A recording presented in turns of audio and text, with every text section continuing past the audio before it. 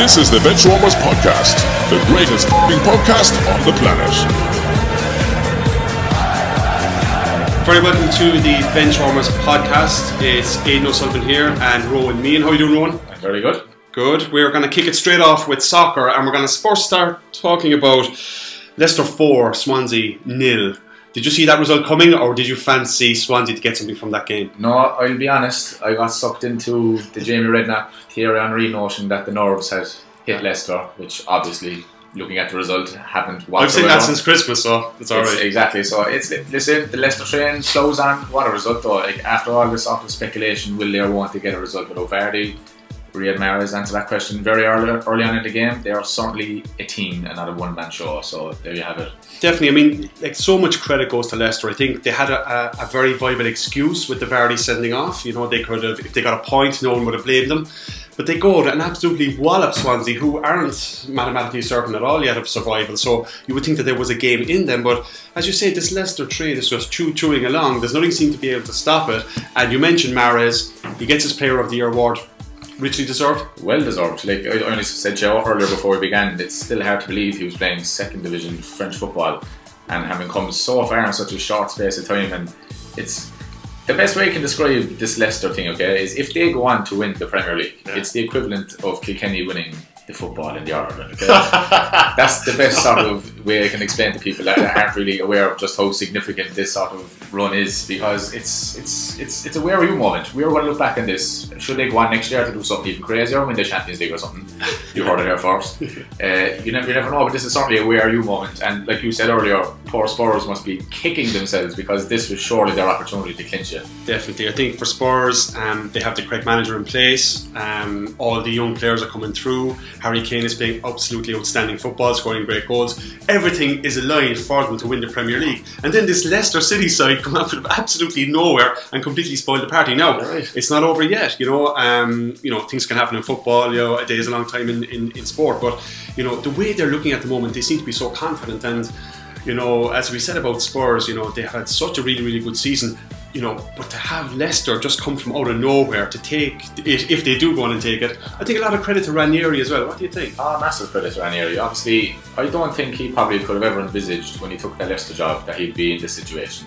He might have thought, you know, he's around a long time. I thought maybe, I don't know, man, this is a lot of speculation, but he might have thought this is a way for me to wind down.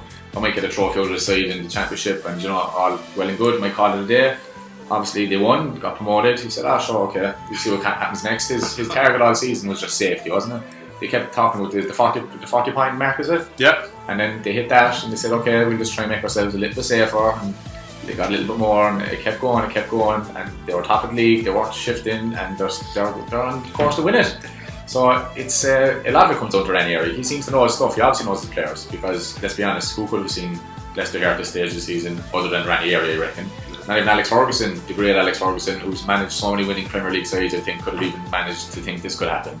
So lots and lots of credit got up to Ranieri, of course. And dilly ding, dilly dong, as he said, he's finally starting to say we can win this. So he's finally sort of dropped the cloak of maybe not. Yeah. And has he timed that to perfection? I wonder, because it was always about let's get to 40 points. It was always about let's not get relegated. It was about let's get into the Champions League places. Yeah. And now he seems to have said, okay, now we're running, now we're in the right position. Dilly ding, dilly dong, let's go for it, you know? So it's been a masterstroke. I'll be very surprised if there's not t-shirts with that on it outside the King Power Stadium next weekend. It's going to be the catchphrase of the whole thing. Yeah. And you know, Premier League years, whenever they do the season, it's going to be the Kevin Keegan, you know. I'd love it if we beat them.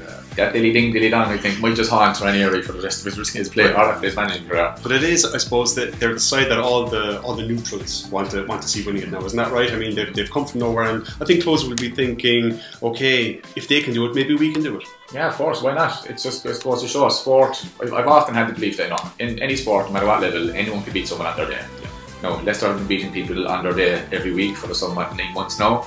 But it gives great confidence, great hope to people that it goes to show money isn't always the key when it comes to sports, particularly in football, because a lot of people have bought titles in the last decade or so with the big money coming in from all over the place. So that's what I like to take most from this, is that, you know, if you are willing to put in the hard work, if you're willing to have a bit of self-belief, confidence, and just keep going for what you believe is your destiny almost at this stage for Leicester, it can be achieved. No, again, it's rare, but it can happen. So there's definitely a lot of goods and positives can be taken from this whole experience. Let's see if it happens this year. We mentioned Mahrez as the player of the year. Young player of the year, Dele Alli. He's just been something else for Spurs, hasn't he? He's phenomenal. Not only just as a footballer, but as an off-the-pitch character. He's just been never-ending. It's all day, every day with Dele Alli. He's fantastic. And another example, where did he come from? Like when I saw him first, I was thinking, this scrawny little guy, whatever. He might get a couple of games and be shifted off for a month or a year for a loan, or might get sold into a smaller club. And another guy, just like Leicester, he's completely just wiped away all the doubts that were maybe cast over his head, and he's unbelievable. He's a fantastic footballer. For a guy so young, I mean, he's got the attributes. What age is he? Is he 20? He's 1920. So like he's got all the attributes of a young player in that he's hungry, he wants to learn, he wants to get on, which is great. He has a little bit of devilment in him as well, which will be good. You know, I think every player needs that as well, especially in the middle of the park. But he has what very few other players have, is a sublime touch. And he's got that touch and he fits into any team, and I think he's a really, really rare talent. I think Spurs will do very, very well to hang on to him at such a young age. I know Liverpool were interested in taking him, and Spurs were interested in taking him when he went to Spurs. So I think he's been a real find, and for a guy so young to slip in seamlessly into the Spurs team and for the England team as well, I think he's been obviously the find of the season. I think if Spurs can hang on to him and a few other players, no matter how the season goes, whether they win or not, I think they'll be in good form for the championships coming in. You're right, because I wonder, okay, if you let's say now just in a few weeks' time, league's over, Leicester have won it, Spurs have finished second, both had phenomenal seasons. If I'm Dele Alli, what am I thinking? Do I think, okay, this was a one-off at Spurs, do I have a chance of winning it again next year, or do I move on to one of the obvious things, which even next year I reckon Chelsea, United, whatever, all the normal names would still be tipped to be the winners. I think a lot of people, even the bookmakers, would take this season as a one-off. But then again, you never know. So what would you do if you're Dele Alli in your Spurs? Do you hang on with the idea of maybe doing it next year, or do you try and go somewhere else where possibly it is a better option? I think it's vital how they finish the league this year. If they finish first, I think all the players, obviously they'll have a Premier League medal, and I think all the players will stay with Spurs, and they can build on that because the team is young, the manager is hungry, you know, and there's a lot to be built on. If they finish second, I think perhaps that team may not totally break up, but I think a few of the big characters may leave. Not necessarily so, but may leave. So I think this is a pivotal season for Spurs. They will be. I'd say they can't believe it where Leicester have come from. But this is a pivotal year for Spurs. If they can win the league, I think the manager's happy, the players are happy. They build. If they come second, is there a little bit of a breakdown? We don't know. Yeah, Time will tell. Time will tell. But listen, just like you said, not many people are saying if they win the league. Everyone is pretty much just guaranteeing it's Leicester's to win. It's football. There's 3 games left. Not over yet. It's not over yet. Anything can happen. We could be back here in a few weeks saying, my God, what about that turnaround? And all of a sudden, Leicester and they've said themselves, they're happy already. They've got their Champions League spot. And even Ranieri said, should Tottenham finish above us, congratulations. But do you believe him? Not at all. He wants it. But it's I don't know. It's exciting. Some tough games coming up. I mean, Spurs have to play Chelsea. I think Leicester have to play Chelsea and Manchester United as well. So, there's a possibility of dropping points there, but it's great. It's fantastic for us, for the neutrals. There's no such thing as an easy game in the last 3. Whether they're coming up against the team who are top of the league or someone who's fighting for safety, it's never ever easy. Like a perfect example would be West Ham that season at Old Trafford. They had to win. Everyone wrote them off. West Ham had a dire season, and it wasn't for Carlos Tevez, who was playing for West Ham before he transferred to United. Saved the day, and it was one of the strangest scenes ever in football because you had Manchester United celebrating their title success and West Ham celebrating their safety, and everyone in the stadium was having a great time. Normally it's one of the others, tears and heartbreak and just delight on the other side. So, like you said, it's exciting. So roll on tonight even for the Spurs game. If they lose tonight, different situation altogether. So, as you said, no such thing as an easy game, and no such thing as an easy game for Arsenal. Sunderland 0, Arsenal 0. What did you make of that? Oh, I watched the whole game, and you could tell from the off that this was going to be one of those games. It was just, what's happened to Arsenal? What I'm trying to figure out. It's bizarre because they have the players, they really do, and even I suppose the one positive you can take from that game is Jack Wilshere making an appearance.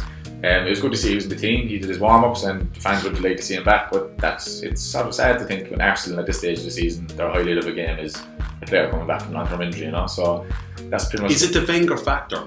Is it time for Wenger to go? Is it Arsenal fans are not happy with him? They're trying to get 4th place again, which seems to be the epitome of Arsenal's season now. Yes, business is running like a dream. Team, maybe not so much. Where do you stand on the Arsene Wenger thing?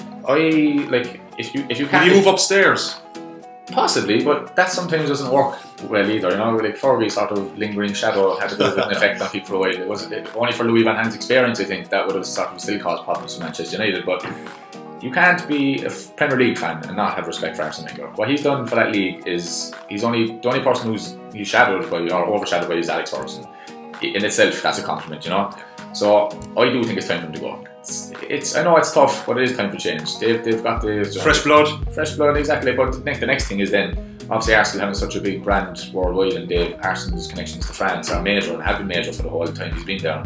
You're thinking like where do they go next? Because frankly, in regards to vaping managers, there's not that much to go for unless all of a sudden Wenger gets sacked, and next thing we know, Jose Mourinho's linked to Arsenal, which will be the first name put out there, regardless of whether he's actually fit for it or not. But I think it's time for him to go personally. But having said that, I hate to see him go on these circumstances, don't you? When you see how much he's won and stuff, you'd like to see him go at least the Community Shield or something to cling on to. But it's bye Arsenal, I think. Yeah, he's been an absolute legend at Arsenal. He had the Invincibles, of course, and he's had so many great nights and great victories for Arsenal. But I think Arsenal fans now, I think there was always a small glut of them that think, okay, Arsenal out.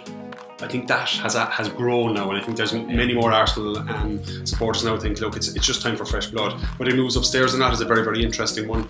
I don't think the Arsenal board will sack him. I think it'll be Arsene Wenger's decision himself. Yeah. But will he go? I don't know. It'll be interesting to see will he be there again next year. Liverpool 2, Newcastle 2. Rafa the man. My God. Who was, his name was chanted by both sets of supporters, which was fantastic for Rafa. But Liverpool 2-0 up, Newcastle come back to 2-2. Is this a point that may keep them in the Premier League? It's quite possible. They'll take every point they can get at this stage, and that was a major one, because you can only imagine if you're in the situation they're in, being 2 goals on at half time, you're thinking, my God, here we go again. So I'd love to be a fly in the wall for some of Rafa's half-time team talks. I would just love it. I'd be interested to see if does he flip the lid? Yeah. Does he just pick out people individually and have a word? Does he have an overall? He just tells them facts. That was his famous one. Well, he's the king of the comebacks, and that was the sort of headlines, because granted, from Liverpool's comeback recently in the Europa League, people started saying, no, whatever, this is how it's done. Yeah. Because frankly, it was a lot stickier situation, but it was great. I love watching stuff like that. As a neutral, it's fantastic when you see obviously Liverpool are on a very good run, fair play, and I almost tipped them to win the Europa League at this stage. But it's just the scenes at Newcastle when this equaliser went in, and then Rafa again, as always, barely even bats an eyelid, and they're sort of thinking like, come on, just show some emotion. But it was great. It was great to see him. If they survive, it'll be all down to him, and fair play. Definitely vital point for Newcastle, vital point for Sunderland. And again, we always we talk about the top of the table, but the bottom half of the table is always very interesting as well. Norwich are down there. Swansea again getting hammered by Leicester. So I think there's permutations there before the end of the year as well. So it'll be interesting to see how that works out. Now, do you secede to the romance of the cup, the FA Cup? Are you interested in that?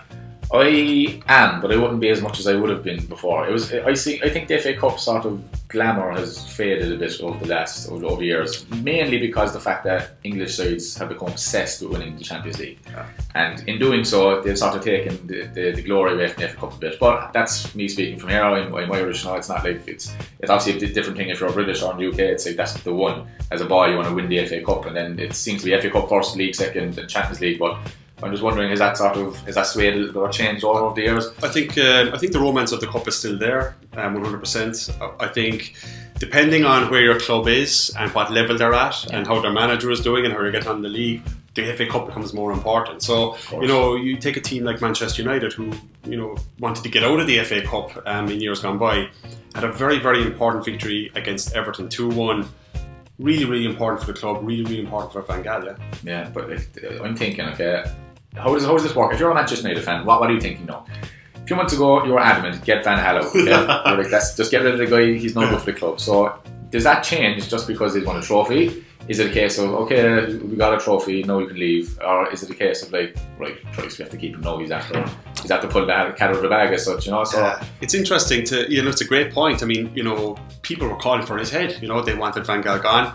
Gets a good run in the cup, gets into a cup final, a Wembley final, which is a great day out for the supporters. It's a great day for the club. Does that change? I think for some people maybe it will. I think for a lot of people it probably won't. And I think they'll want to see Van Gaal out the door whether he wins or not. I think the FA Cup final is a great day out and it's a great swan song for him. You know, he'll finish, maybe if they win the trophy, he'll be, you know, Van Gaal has won a trophy with every club he's ever managed. Exactly. And maybe he's going to keep that on with Manchester United. The thing is though, the day that they win the trophy, will it be his last day in charge? You know, we don't know. It's true, but see, you're right. I think Van Gaal is a very proud man and he didn't want to ever have his name sort of dragged through the mud of it and tarnished, and he didn't want to leave a club in circumstances, and in doing so he became very stubborn and he became short and sort of snappy with the press and everything, and he was ignoring people, and just, which to his credit at this stage is looking to pay off now. Again, there's still a day in Wembley to come, and just like any relegation battle, the FA Cup final day can be as random as any other sports day, so it'll be interesting to see. So Crystal Palace obviously realised they've got a big opportunity here to make a name for themselves, and especially against Manchester United, regardless of how well they're doing in the Premier League, they're always a team you want to beat. So it's another exciting prospect. I'm actually getting butterflies here thinking of all the stuff that's coming up in the coming months. You know, this is my favourite time of year, so bring it on. It is, and you know the United Everton game. It was such a funny game. I think Everton really didn't perform in the first half. Played much better in the second half. But we have to mention Martial because he was absolutely sublime, particularly in the first half. And I think the reason why they paid all the money for him is because he's a guy that can take on defenders, and he's a guy who's fearless when running at. He's got the skills, he's got the pace. He set up the goal for Fellaini. What do you make of Martial? What a waste of money. Oh, really? No, but see, that's the thing, that was the headline to the Sun. And my God, he's coming, just another guy who just shut up his... Listen, that goal, okay, I'm sorry, but he's a kid. He's what, 20 as well, or just very young. And to have the sort of the composure and just the ability and the belief in yourself that at that stage in the game, like a normal guy might just smash it, just hit the target. He had this sort of the where all he just slid it in. Yeah. And then all of a sudden you're thinking like, if I was in that circumstance, I'm a smasher. I would have probably hit the corner flag at that stage. So it's he's certainly a very, very, very good sign for Manchester United, I think, because like you said, he has all the signs of becoming a world-class striker. Granted, he's young, he's a lot to learn, but he's in the right place to do it, one of the best clubs in the world, so it's exciting times for Manchester United. You're listening to the Benchwarmers podcast. Follow us on Instagram, Facebook and Twitter for more sports and banter. Benchwarmers, get closer to the action. What about Rooney in the midfield berth, playing in that number 10? I thought particularly first half he was outstanding. Could he start there for England? I think he might. I think you're mad to not start Kane and Vardy up top with Roy Hodgson. I do. I understand Wayne Rooney's the captain and all that, but he's gotten to a stage where he's not the striker he used to be. But the one thing Wayne Rooney has never lost in his career is his ability to pass a ball 50 yards from one toe to the next, and he's a great passer of the ball, and that's what you want in the number 10. Being a striker before, he obviously understands what the lads will be thinking. He knows what holes they want to get into, how to sort of get on to defend on his heels as such, and his brain will just operate things better there. But for United, I felt he looked comfortable there. Like, he's played it before. It's not his first time seeing Wayne Rooney in that position. But I think the combination of Rooney in the 10 and Rashford and Martial at top for United could be a nice little sort of... Yeah, I think it's the form of Martial and Rashford which has kind of pushed Wayne Rooney back into that midfield berth. But I think if he's happy to play there and he contributes, and he defensively he was very good. He cleared one ball off the line as well, so he can get about the pitch. And you just say he's got the footballing brain to be able to spray passes around. So I think it could be maybe a new kind of Wayne Rooney that we're seeing, where the pressure's not on him to score all the goals, and he can set up young guys like Martial and Rashford. So very, very interesting with Rooney. Again, De Gea, it's so vital that Manchester United hang on to De Gea. Will he stay or will he go to Real in the summer? That is a question I've asked myself. Vital question for United. Numerous times since the whole debacle with the fax machine. But it's I don't know. Like, if David De Gea seems content at Manchester United, and maybe what happened the last time is, I don't know, will that be enough for him to sort of think, if Madrid really want me, if there's something as stupid as that happening to prevent me from signing? But again, the other factor is this: he's Spanish, he's a Spanish goalkeeper, and it's almost customary that you need to be the Real Madrid number 1 to be the Spanish number 1. No, I'm not saying he loses position for not going. But it's just the thing, I play for the biggest team in Spain. Like, I don't know, depending on Barcelona, it's all down to opinion. But I'd love to see De Gea stay in the Premier League. But I'd say he probably is getting a bit sick of the idea that I'm the guy saving us here every day, every week, so because he's like a cat. He's ridiculous. Yes, he's brilliant. So yes, it's hard to tell. It is hard to tell. I'd prefer to see him stay, granted, the way he is and the way he would have been brought up in football, I think the trip to Madrid is sort of it has to happen. Really, has to happen. Well, I suppose maybe so. And the thing is, does it happen this year or does it happen next year? And if a new manager comes in, does the dynamic change? And then the beauty of it is, think about it, goalkeepers these days, he's what, mid-20s, he can play along to his 40s. Gigi Buffon is like a funny wine, he shows no signs of letting up, so just because he doesn't go in the next couple of years doesn't mean he can't go to Madrid. He can still spend 5 years in Manchester and still have a decade in Madrid if he takes care of himself and if he doesn't have any injuries. So it's one of the perks of being a goalkeeper. You get them for extra years. And just a quick word on Palace as well, as you mentioned. It's a kind of a fairy tale into the season for them if they can stay up and get an FA Cup final. And I think a lot of that has to go down to Pardew, really, doesn't it? Yeah, you got it. I always giggle when I think of Alan Pardew because he's the head off my sister's father-in-law. Okay, right. But it's just like Alan Pardew's another guy where he knows how to get jobs done. Now, if he manages to go and win the FA Cup this year again, it would just be great to see him with a trophy in his hand. Because I actually can't remember, has he ever won a major trophy as a manager? I know he did. The last time that Manchester United played Crystal Palace was back in 1990, and I think Pardew was actually involved in that. Oh, yeah. It was a 3-3 draw in the first game, and then United won the replay 1-0, I think. Now, as a manager, has he won anything? I'm not sure, but it'd be good to see it. Like I say, as neutrals, it's a win-win situation. If United win, it sort of puts the icing on top of the Van Hal's story. He was crap all season, but here he's won the biggest trophies in England. And then you have the Pardew side of things, which is always nice to see an underdog succeed, especially at Wembley. So it's I think United will be favourites, but of course, anything can happen on Cup final day. Anything can happen. You could lose 4-0 on the day, probably not. Like they've got some good players. They've got Balassi, they've got Wickham, they've got Zaha. They've got some good players that can trouble United. Yeah, it's another example of players just gelling and coming together as a team and just having a common goal and working towards it. There's again no sort of individuals. If you could point to an individual, it would be Zaha, but that's just sort of a bit of his mindset. And I think he will be definitely out there to make a point against Manchester United.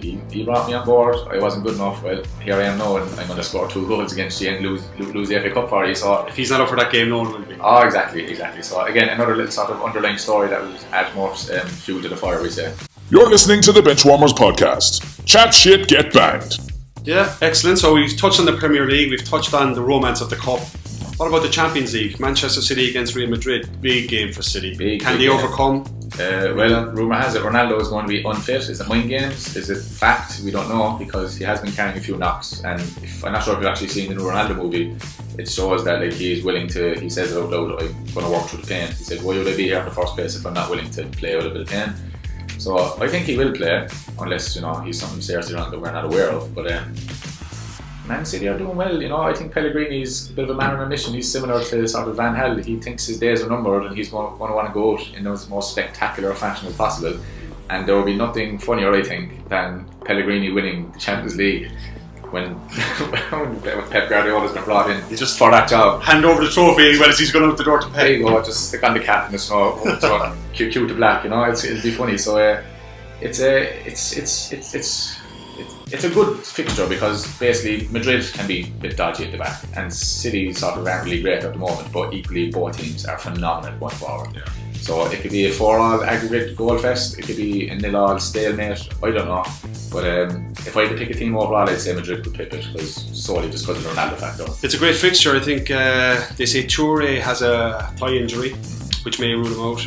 They had a good win against Stoke 4-0, but it's all about Aguero, I think, and that back four of Madrid who love to attack. Sergio Ramos, Pepe, but when they've got Aguero running at them, can he create problems? De Bruyne coming in as well, these guys are, and they are on a mission. And Pellegrini is 100% on a mission. He knows he's out the door. This is what Pellegrini wants. He wants to get the Champions League before he leaves. Ronaldo, are they playing mind games with him? He will play, I've no doubt about that. Benzema, they say, is unfit as well. Don't be surprised if he plays as well. So it's going to be a great, great tie. Atletico against Bayern, what about that one? That isn't... Have to fancy Bayern, would you? You have to fancy Bayern because Bayern are just, they're that team and they've sort of Champions League sussed out at this stage. But Atletico Madrid, excuse me, you can't beat them at home. That's it, you just can't. They're just unbelievable at home, and even when they're playing against Barcelona, if you can pull off a win like that against Barcelona in the Champions League, you have to be taken really seriously. And I think Pep Guardiola would be aware of that because he understands exactly what it takes to beat Barcelona firsthand from being their manager. So I'm not sure if anything will change tactically, but it'll be another brilliant sort of battle between the two teams, and overall, no matter what way the outcome is from the two semi-finals, we're in for an absolute belter of a Champions League final this year, which is great. And if I had to pick a team between Bayern and Atletico, I'm going to go up there and say Atletico. I think Atletico will tip it. I'm going to go for over 2 legs. I'm going to go for an All Madrid final actually. So that's my work, because there's a bit of unfinished business there 2 legs. So it'd be great to see again. It would be great, and it would be really great as well to see Pellegrini against Pep in the final if Manchester City qualified against. I didn't think of that. Bayern, right. So yeah, okay. It's either going, I prefer an All Madrid or a Bayern City final, because that'd be good too. It'd be great. Let's touch on Liverpool as well on the Thursday night Europa League against Villarreal. Obviously, brilliant result against Dortmund. Villarreal, they'll be a tough opponent as well, won't they? They are. Listen, we're at the stage of the season where, like I said, there's no easy games. But I think Jurgen Klopp has his side at the right. He has the team I feel he wants for now, as opposed to long term. He has got the mindset instilled in his players. He's basically he's got great, good bit of European experience. But Villarreal, see, it's always some of the Spanish teams. They're always sticky. They're not really great away from home, but when we play them at home, they're really, really hard. But Liverpool clearly, obviously, have the ability to come back from big goals down, and they have the will and the belief also. Like there's several other teams we just touched on. So I'd have to fancy Liverpool. I think they're going to go the whole way personally. So do I.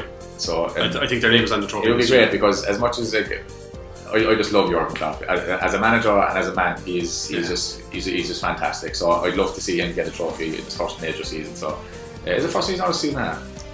Yeah, it's the first season. Yeah, pretty much. Yeah. So it'd be great, and it'd be good for Liverpool also, because they deserve a bit of silver after all the stuff they've been going through recently, and they slip up the league a few years back and everything. So it'd be good to see a bit of silver back in Anfield. For all the best sports and banter, follow us on Instagram, Facebook and Twitter. Benchwarmers, get closer to the action. And let's just touch on the rugby. The Champions League semi-final, Saracens beating Wasps and Racing 92 beating Leicester Tigers. So there's going to be a new name on the trophy this year. Neither side have won it before. I think Saracens were really, really good against Wasps. Owen Farrell was very, very good, and Maro Itoje, who's this second row monster with all the skills of the game. He's a young player. It's going to be Saracens' second final in 3 years, and was really won the semi-final on their defence. And they were absolutely fantastic in defence, and their scrum was brilliant as well.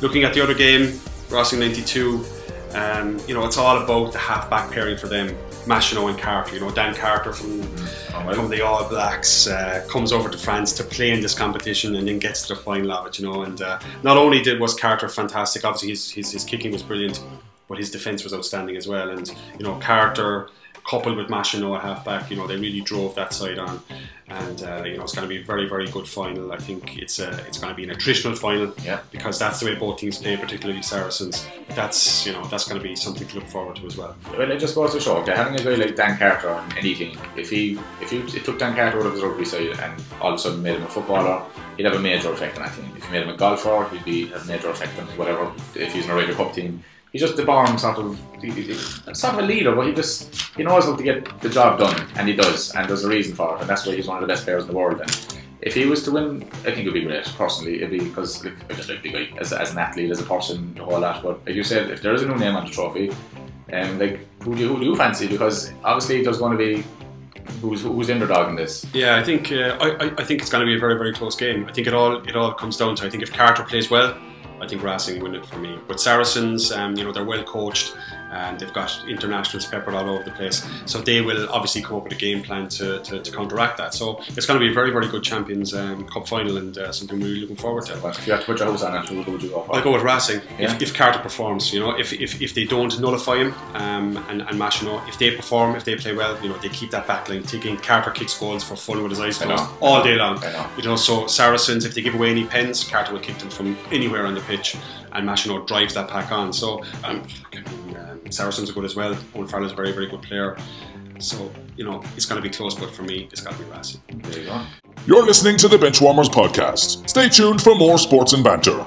Benchwarmers, get closer to the action. So before we finish up, UFC 200, lots to talk about it. I want to get your view on it. Conor McGregor, what do you think? My God, where do we begin? So we'll be speaking to Sean from Severe MMA a bit later on, but what a roller coaster we've been on in the last week. My God, when the first tweet came out saying I'm now retired, he's acting the bollocks here now. He's winding people up because he can't be built a piss take of McGregor.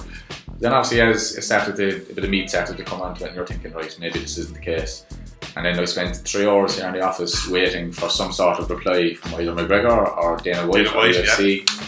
And then here we go, he's on Sports, not Sports Illustrated, he's on Sports Centre on ESPN. And he said, Conor McGregor has been pulled from UFC 200 fight card. And I'm going, what's going on? So it's just mental now. Obviously, he's come out and said that he's back on the card, but apparently Dana White has said, no, he's not. So it's a roller coaster. But having read his statement, he has got a point. Really, you can understand where he's coming from. But there wasn't any really one thing in that statement that sort of made me go, no, he's been a bit of a shit here now. I take a side on it, and apparently a few other fighters in the UFC have taken a side on it. So it's bad news for us. Everyone wants to see Conor McGregor on the fight card. Nate Diaz wants to see Conor McGregor on the fight card. So now it's a case of, if he's not, what happens next and who replaces him? Is there a replacement? Is there a different fight altogether? Because Diaz said he's going on vacation if he doesn't show up. Yeah. So it has been a bit of a soap opera, as the word is going around, isn't it? Yeah, it's just been unfortunate, I think, really, from McGregor's preparations point of view, for the UFC's preparations point of view, for what's such a massive event for them. And even though it's a non-title fight, it's probably the biggest fight out there, really, because people want to see McGregor and Diaz go at it again. And it's been a nightmare for Dana White. I think he's just, I think, he just can't get over this. I think, he can come so far, but perhaps he can't go the whole way. But then for the UFC to evolve and to get better, does he need to maybe make concessions? If he makes concessions to McGregor, does he then have to make concessions to other people? Does McGregor transcend the sport enough that he can make those? So there's so many permutations to it. Dana White is in a very, very difficult position. The whole world wants to see McGregor fight in UFC 200. If he doesn't, the shine is taken off that card. That's the way it is. Yeah, definitely. There are still a few good fights on it, but yeah. Let's be honest, as soon as McGregor got tapped out, you said, that time in the last UFC, was it 196? He basically set the ball in motion for the world wanted to see McGregor come back. And that's the reason this fight is the main event. It's the reason the whole world is eager to see what happens, because they want to see the Notorious. He says he owns this game and he wants to see him own it again. And no, that's gone again. So we're not going to get a comeback sort of revenge plot. We're not going to get any of that. So you're right, the shine has been taken off massively, unless they somehow manage to squeeze him back on. McGregor has said openly he hasn't stopped training for UFC 200. He's still working hard at it. That was the reasons he didn't want to meet his media obligations last week in Vegas, because he figured it would upset his training regime, which is understandable. You can get that. So it's, I don't know what way to look at it. Like it's tough, because basically McGregor obviously wants to fight. You can see that he does want to fight, but at the same time, McGregor's will to fight is just as strong as his will to make money. So does Dana White make concessions for McGregor, or does he completely overhaul the sort of pay structure for the whole UFC? Because once McGregor starts getting paid for sort of special little jobs, then they're all going to want to get paid for special little jobs, which is only fair in the working world. And so you tell me, because I don't know, I want to see McGregor fight Nate Diaz again, but I don't want to wait another 9 months. That's what it is. I'd rather have to only wait 9 more weeks, I think I'll have to give Dana White a ring there after this podcast and just tell him, just get it done. Well, we don't have Dana White, but we do have Sean on the line from Severe MMA. Hi Sean, how are you getting on? It's Aidan here. Hi, how are you doing? Good. Listen, we'll kick straight into it, and I'd like to get your thoughts, Sean, on, I suppose, the whole Conor McGregor affair as it is now. I mean, is he in? Is he out? What's happening? What's your thoughts on it? Well, as of now, the latest thing that's happened is Dana White just came out, obviously the UFC president Dana White just came out in the last 2 minutes and said that Conor McGregor isn't on UFC 200. That obviously people probably know already by now that Conor McGregor put out a tweet this morning saying that he was back on UFC 200, and thank Dana White, thank Lorenzo Fertitta, the CEO of the UFC, for putting him back on the cards with Nate Diaz. But as I said, Dana says now that he's not back on it. So I don't know if that's the end of the story, but it kind of sounds like it. So we'll see after that. But it's been a bit of a soap opera up until today. It was kind of, I was looking at it, a lot of people I think were looking at it was as like a fighter striving to get better deals, fighter striving to get better conditions. And I think a few fighters were actually coming in behind Conor McGregor saying, this is a good thing, that they need better conditions, then the UFC need to treat them better, need to pay better. But I think today was kind of just, it turned into that soap opera more than anything else. There was kind of a lot of people saying that this put on and stuff, and I don't think it obviously wasn't put on by either side. But today, Conor McGregor's tweet saying that, kind of just playing with people, really, I think it was a little, I say a step too far. A step too far in the soap opera, not a step too far. He wasn't terrible or anything, but it was just, he was kind of making too much of a game out of it, I think, this morning. So, look, he looks like it's come to a bit of an end now. Something, we'll have to give in the next couple of days, either way. But I think, if I was looking at it now, I don't think Conor McGregor will be on UFC 200, unless there's an injury, unless something big happens. Situation. and they didn't let him fight, but eventually he ended up fighting because of his injuries and stuff, but in a different fight. So same thing happened, similar thing with Randy Couture. There was big big fights there with Dana White and Randy Couture, same with Tito Ortiz, it happened plenty of times down through the years. And Conor McGregor is just the longest on a long list of of casualties. But something like this is kind of bound to happen. He can only go so good for so long when you have kind of two bulls like that. Conor McGregor wants to do the best for Conor McGregor.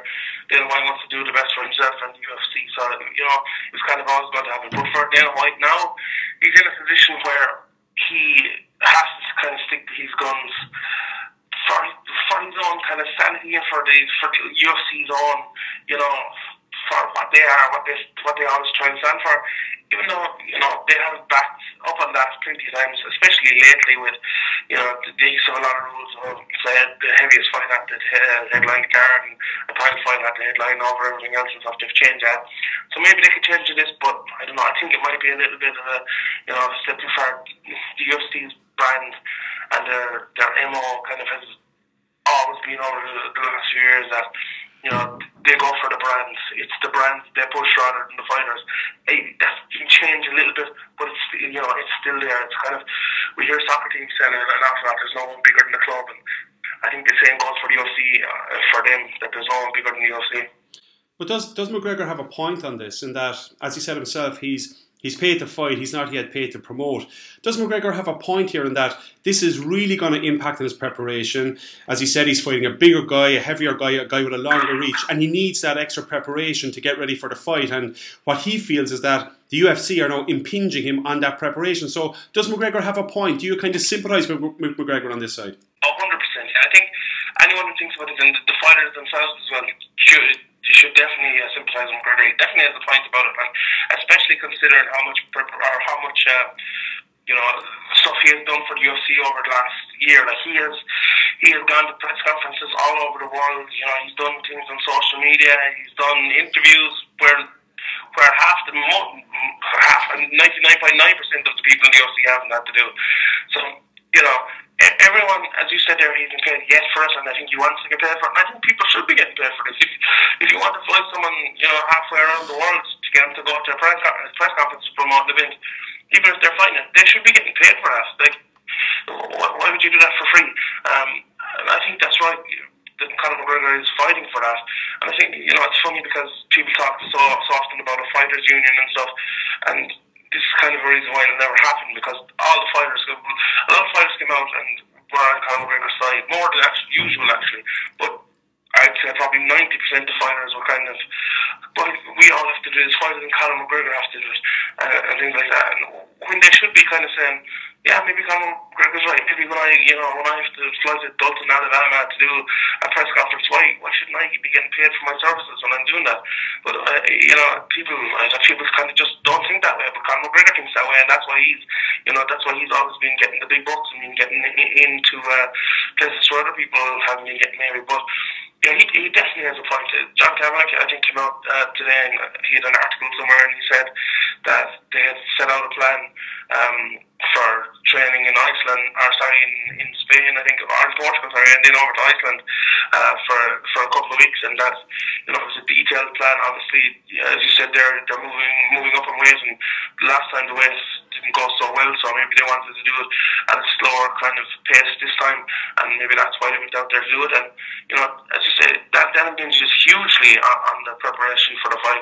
Like, that's one of the main reasons why he lost the last fight, or at least when he got tired anyway. So, you know, if it was the same again this fight, it's you're up a certain creek without a paddle. So, you know, I think you can definitely sympathise with Conor McGregor. Look, he tried to work around it. He said he'd come to the press conference in New York.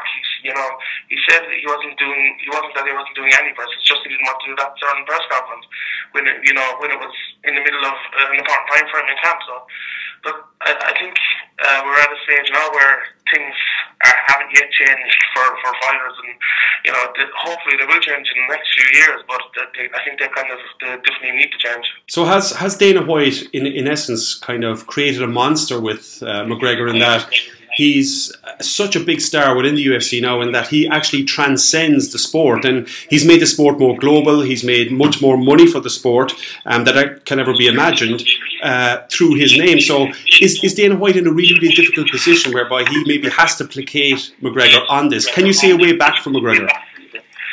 Yeah, well, I actually think Conor McGregor has created a monster more than Dana White has actually created, because Dana White, every fighter that comes under his brand, he tries to do this with, and no one's really succeeded before until Conor McGregor. So, you know, if you look at it that way, it's Conor McGregor that's actually killing it. But Dana White controlling it, he's tried to control it. And when I say apply, it might sound bad, but that's just their, as I said, it's just their MO. When Conor McGregor showed up for a press conference before the Rafael dos Anjos fight, which was, obviously dos Anjos got injured, but it was supposed to be a super fight between two champions. Conor McGregor showed up, and the UFC didn't have his belt there. They didn't have Conor McGregor with his belt on the poster. You know, they had him as the challenger, and so, you know, ever since that day, I think people kind of realised that the UFC realised that Conor McGregor is kind of a monster, and as you say, has transcended the sport. And that, you know, they need him to follow their MO, staying under the band. We had Jeremy Bowler over in America there reporting that, you know, Conor McGregor has his sights set on starting his own promotion down the line, maybe, you know, getting away from UFC, doing kind of a Floyd Mayweather thing. I don't know how true that is. I don't know, you know, it might just be a pipe dream. But things like that don't come out if there isn't a little bit of truth to them or a little bit of thought put into it. So, you know, there's all these things. Conor McGregor, you know, he's very different from anyone that's ever come before. You know, okay, you've guys like Dr. Bell, Brock Lesnar, Tito Ortiz and things, they're all big. But they all kind of, you know, they built over a long time. Brock Lesnar obviously came from the WWE, and he was a wrestler before that, and he had a big name. But Conor McGregor kind of shot up from nowhere. Still, you know, it's only just over 3 years since he made his UFC debut, and to think he spent almost the whole year out with a knee injury as well, and he is to where he is today. You know, it's unbelievable, and you know, it's kind of hard to curtail things like that, even if they wanted to in the UFC. So, you know, I think the McGregor wagon is going to keep rolling on for another while anyway, especially if he can get into another big fight sometime soon. So let's say, Sean, that McGregor does his media obligations. Let's say that Dana White lets him back into UFC 200. If he does, how do you see that fight going with Nate Diaz, which is going to be a super fight now with all the hype? Yeah, I don't think it'll happen, but if it was happening down the line or something, I think it's a very similar fight to the last time. I wrote a big breakdown for that fight the last time, and I wrote in that McGregor on the feet was going to win the fight, and if it went to the floor, or if Diaz got in close and he took him down, that he's a huge chance. So I always gave Diaz a chance. People kind of wrote him off in the last fight, and people kind of writing McGregor off in this fight, but I think that's wrong too. I think both of them, you know, last time I said it was maybe a 70-30 for McGregor, but there's 30% in MMA is kind of a big chance. This time I'd say it was maybe 55-45 towards McGregor. I still think McGregor will win, but I still think Diaz has a huge chance. That last fight will definitely help him. He'll be more confident of taking McGregor shots. He'll have a better, he'll have a full camp this time for the fight, and you know, I think it'll be a little bit closer. But I do think McGregor made a lot of mistakes in that last fight. You know, he fought Diaz's fight really. He stood in the back with him and he traded with his hands. McGregor's when he stands at range, you know, when he fires in his flying kicks, when he kicks to the body, kicks to the head, kicks to the legs. He wasn't doing any of that in the first fight. He was just throwing big overhand lefts. He was, you know, the odd jab, And that isn't good enough against Nate Diaz, because Nate Diaz knows how to roll with the punches. He knows how to take them, and he did take them, and McGregor tired out, and obviously we know the rest of history. We saw what happened. But I think if he learned from those mistakes, he can definitely win the fight. But if he goes in the same way as he did last time, he'll definitely lose the fight. And there's also, if Diaz, even if McGregor's unbelievably well prepared, if he does everything right, he can still lose that fight, because Diaz is a way, if he can get the clinch, if he can get the takedown, he can submit anybody in the world, not just Conor McGregor, and he showed that the last time. I suppose to touch on some fights that definitely are happening in UFC 200 rather than a fight that may or may not happen. What about Miesha Tate against Amanda Nunes? I think the whole world would have liked to have seen maybe a rematch with Holly, or even perhaps a super fight with Ronda Rousey. How do you see the Tate fight going? Yeah, I think that fight kind of heavily favours Tate. Nunes is I think she's a similar type of fighter to Tate, in that she's dogged and, she's very high output. She'll keep going all day. Good jiu-jitsu, good wrestling, good takedowns. I think Tate's boxing is a little bit better. I think Tate's actually a little bit better everywhere except for maybe the jiu-jitsu. But I'd favour Tate in that one. Although you can never rule out Nunes. She's shown, in her last couple of fights, maybe, she wasn't favoured for some of them, and she still came through. It's very hard to tell sometimes with women's MMA, because over 5 rounds, you don't often see them over 5 rounds. So, could Nunes come in there and have unbelievable cardio when she comes into the 4th and 5th round? We don't really know, because we've never seen her do that. So, it's difficult to tell. But looking at it now, I think Miesha Tate boxing has improved so much over the last few years, and our takedown defense is very good. So I can't see Nunes really getting out to the floor, much, maybe once in the fight or something like that. But I can't see her doing it, for 5 full rounds. So Miesha Tate, on the feet with her boxing, she's very, her power has improved an awful lot as well recently. I think she can definitely get to Nunes. I think she can probably get the finish even. And another big one as well that we're all looking forward to is Jose Aldo against Frankie Edgar. That's going to be a really interesting fight. What about that one, Sean? Yeah, it is. It's obviously a rematch of their fight from a few years ago where Aldo won. It's a very different fight now, though. I think this is probably the best Frankie Edgar we've ever seen. Put in a lot of work over the last few years, and has improved a lot. That first fight with Jose Aldo was his first fight at featherweight. So obviously when guys drop down weight, you might have a little problem the first couple of times maybe making it, but he's well used to that now, so that's going to make him even better. Plus, he's wins over the likes of Cub Swanson, Charles Oliveira, and more, which have just made him all the better. And obviously, Chad Mendes as well, a big knockout last time. Whereas Jose Aldo, okay, he had a few wins, but he had a big injury. Big injuries coming into the Conor McGregor fight. That fight was obviously cut off, and then he fought McGregor, and obviously we all know he got knocked out in 13 seconds. So this is his first fight back since that. So it's difficult to know how he's going to look. He's taking a good bit of time off, which is good. I think maybe 8 months between McGregor fight and this fight. So that's a good bit of time off. A lot of guys tend to come back too early after big knockouts like that, and the chin, might be gone. So his chin could be gone in this fight. We don't know, but I think he's taken enough time off now for maybe to have recovered a little bit. So if he can, if that holds up, I think this is a 50-50 fight, to be honest. I think the best Jose Aldo and the best Frankie Edgar, I think Jose Aldo wins every day, but I'm not sure if we're going to get the best Jose Aldo against the best Frankie Edgar. And if we even get 90% of Jose Aldo against the best Frankie Edgar, I think Frankie Edgar wins that fight. So that's how close it is. Personally, I think Aldo will rebound. I think he'll have a fire lit under him now to come back. He wants that McGregor fight again. He wants that big money fight. If he can at all get it, Dana White has said, with all this going on, that the winner of Aldo and Edgar will be fighting McGregor next. So Aldo wants that fight again. But it's a tough one.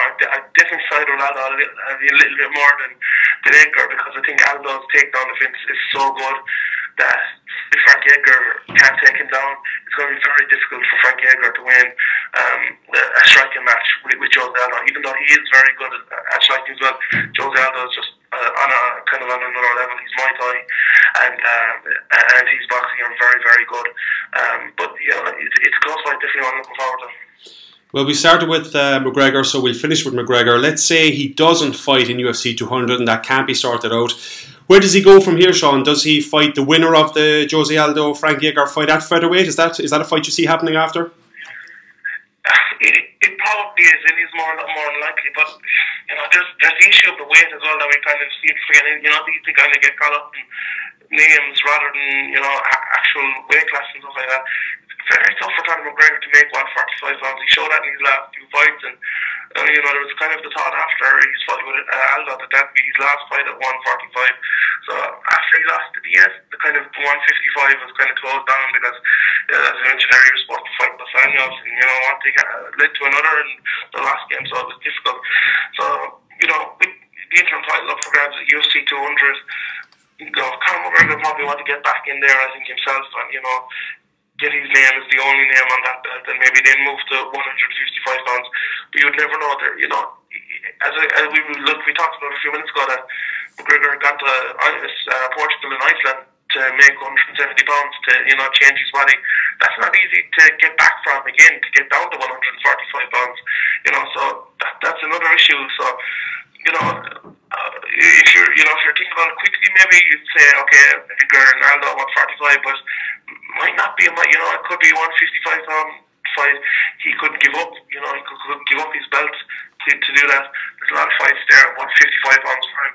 Maybe even Nate Diaz again. If Diaz has said he doesn't want to fight anyone else at UFC 200, maybe it's Diaz at welterweight. You'd never know.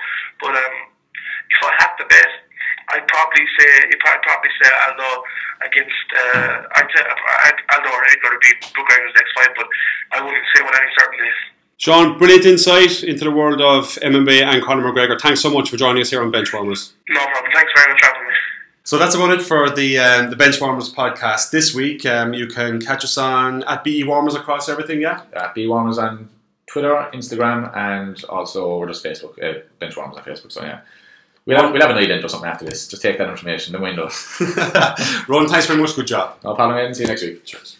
You're listening to the Benchwarmers podcast. Follow us on Instagram, Facebook, and Twitter for more sports and banter. Benchwarmers, get closer to the action.